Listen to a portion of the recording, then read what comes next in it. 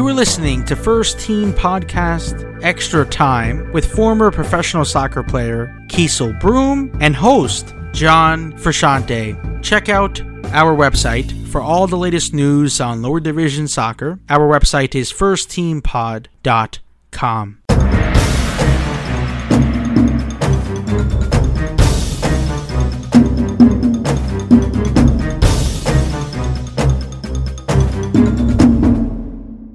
Could be danger again. The shot parried away by Keasel Broome. The shot, and Broome with the excellent save. Another save. That's 3 in a row from Broome.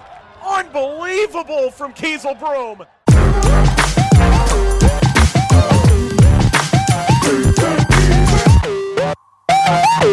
The United States Under-23's bid to qualify for the Tokyo Olympics has ended in failure on Sunday night, as the U.S. were defeated by Honduras, and that scoreline was 2-1. The U.S. would have qualified with a win on Sunday, but instead they missed out on qualifying for the Olympics. There has been a lot of outrage from former U.S. professional soccer players. Keasel, I want to get your initial thoughts. Do you agree that it is a failure that the U-23's didn't qualify for the Olympics? Yeah, I mean, listen, anytime that you don't qualify for a major tournament, I think it goes down as a failure. And I think it just stings a little bit more just because this is the third Olympics now in a row that the under-23s for the U.S. have not qualified. So it's starting to come like a trend of like not qualifying.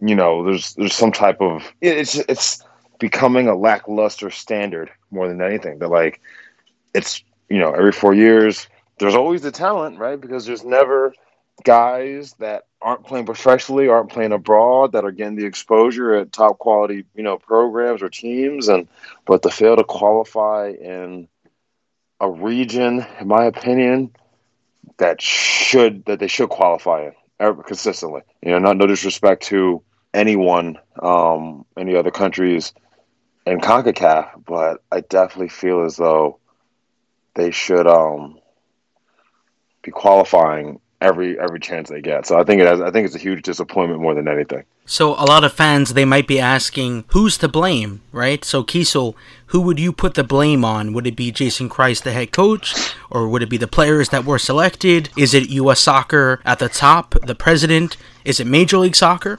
Who do you put blame on? Listen, from being on both sides of it, of being a coach and also being a player, the players got to kind of look in the mirror and just say, we just weren't good enough. If you watch the game, and obviously me being a goalkeeper, you obviously your heart breaks for the goalie, but a mistake like that in such a crucial game at that level just can't happen. Right? I know that he's young and things like that, but at the end of the day, that's what solidified the kind of fate for the team. Tying 1-1 going into overtime is a lot different than losing 2-1, and you're no longer playing or competing for the opportunity to move on. So I think that's really super frustrating, and I think it's more the players. There's plenty of, and not just the goalkeeper, but there were other opportunities where they could have leveled it 2-2 as well. So the coaches do what they're supposed to do in terms of setting a game plan. They trained it, it's, put together in a short amount of time frame. But at the end of the day, the players do need to go out and execute. So not that, the coaches don't have some type of blame, but, the players really got to look at themselves in the mirror and just say, we did not do what we needed to do to get to the next level. And talking about the players, a lot of fans on social media, they definitely will be criticizing, and they have. But the U.S., they selected and they started 11 Major League Soccer players against Honduras. Do you think that will hurt the reputation of Major League Soccer? I don't think so. I think that Major League Soccer doesn't even really count the under-23s as like something that they're worried about. I think Major League Soccer is worried about U.S. men's national team, the full team, the senior team. Not that the under-23 isn't important, but I feel as though they're more focused on the full national team than the 23s. Not being able to qualify is just it sucks as the people that were on that roster and the coaching staff, but also as a country, because I feel like in the U.S. there's a huge pride when it comes to representing the nation at a high level. And soccer, even though it might not be the most popular sport, it's an event that the U.S. expects to be in, and the fact that they're not there for now just a third consecutive tournament is it just the talent level? What is it? But at the end of the day, the players still need to execute. Yeah, a lot of people, they say that like soccer in the United States, it's not a big deal, right? But if you search the World Cup, the Olympics qualifying, that got mainstream coverage. But we want mainstream coverage for positive news, right? Not for negative news when it comes to supporting soccer and for the sport growing here in the United States. So, Keasel, you have played international soccer for Barbados, and I guess you can understand the criticism that comes with the territory. But how did you deal with that when you were a professional soccer player? Well, I'll tell you, I know there's not pretty much zero coverage of it here in the States, but the media in Barbados is bad, man. I mean, there's more criticism than praise, even when we won. And it's just something where you just take it on the chin, and you kind of move forward in a positive way. Obviously, didn't get the result we wanted to. We understand that, players get that. There's a lot of backlash coming from the media and fans, but at the end of the day, it's just going back to the drawing board. Barbados lost the first game to Panama 1-0. Obviously Panama was a team that just was in the World Cup in 2018. Only lost 1-0. From the team side of it, big confidence boost. They could play with a top team in CONCACAF and hold them to a 1-0 game, which they scored in the last, I think, 7 minutes. But from the media side of it, the fans and the people that live in the country are upset. They're not winning and going on and so forth. But obviously getting the win against Anguilla was important as well. But even with the win, they're still should have beat Panama. Whatever, they should have gotten a result against Panama. So it's a never-ending cycle. But it's just something. It comes with the territory of being a professional athlete.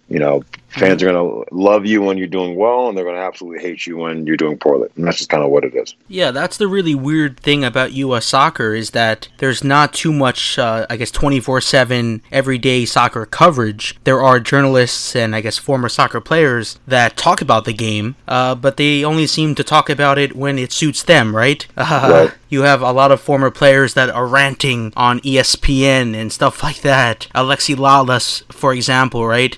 He always tries to have his name in the headlines, but it's never, actually having a discussion about the game and about the problems. 100% agree. It's an outside perspective on what's going on internally, and you never know what could be going on internally, right? The coach's decision might be something that we don't see on the TV, but it's something that could have been affecting a player, whatever the case is. It's why they didn't play or didn't get a chance to, show their talent in the field, or whatever the case is. But it is what it is. Hopefully we'll say it again. Hopefully in another 3 years now instead of 4 years, but hopefully in another 3 years they'll be at the Olympics. And do you think Jason Kreis is the right person to lead the country for that next Olympic qualifying? It's hard because I don't say yes and I don't say no. I think since Klinsmann's left, I think it's been a roller coaster of people coming in and people coming out.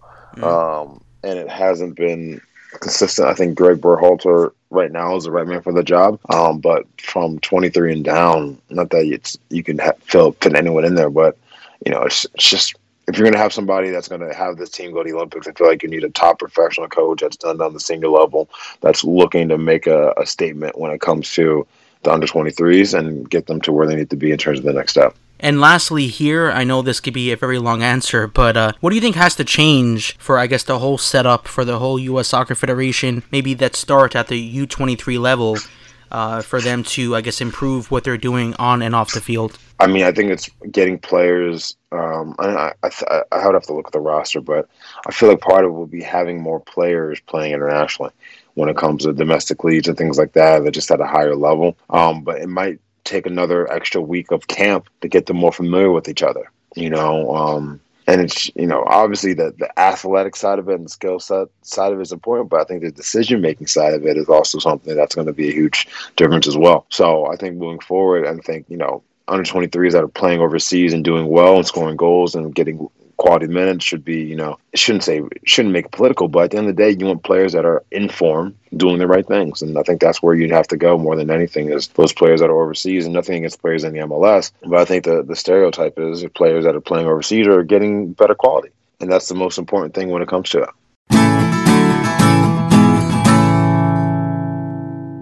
Lastly, keep it locked at firstteampod.com. That is firstteampod.com. That is the one-stop shop for everything on lower division soccer.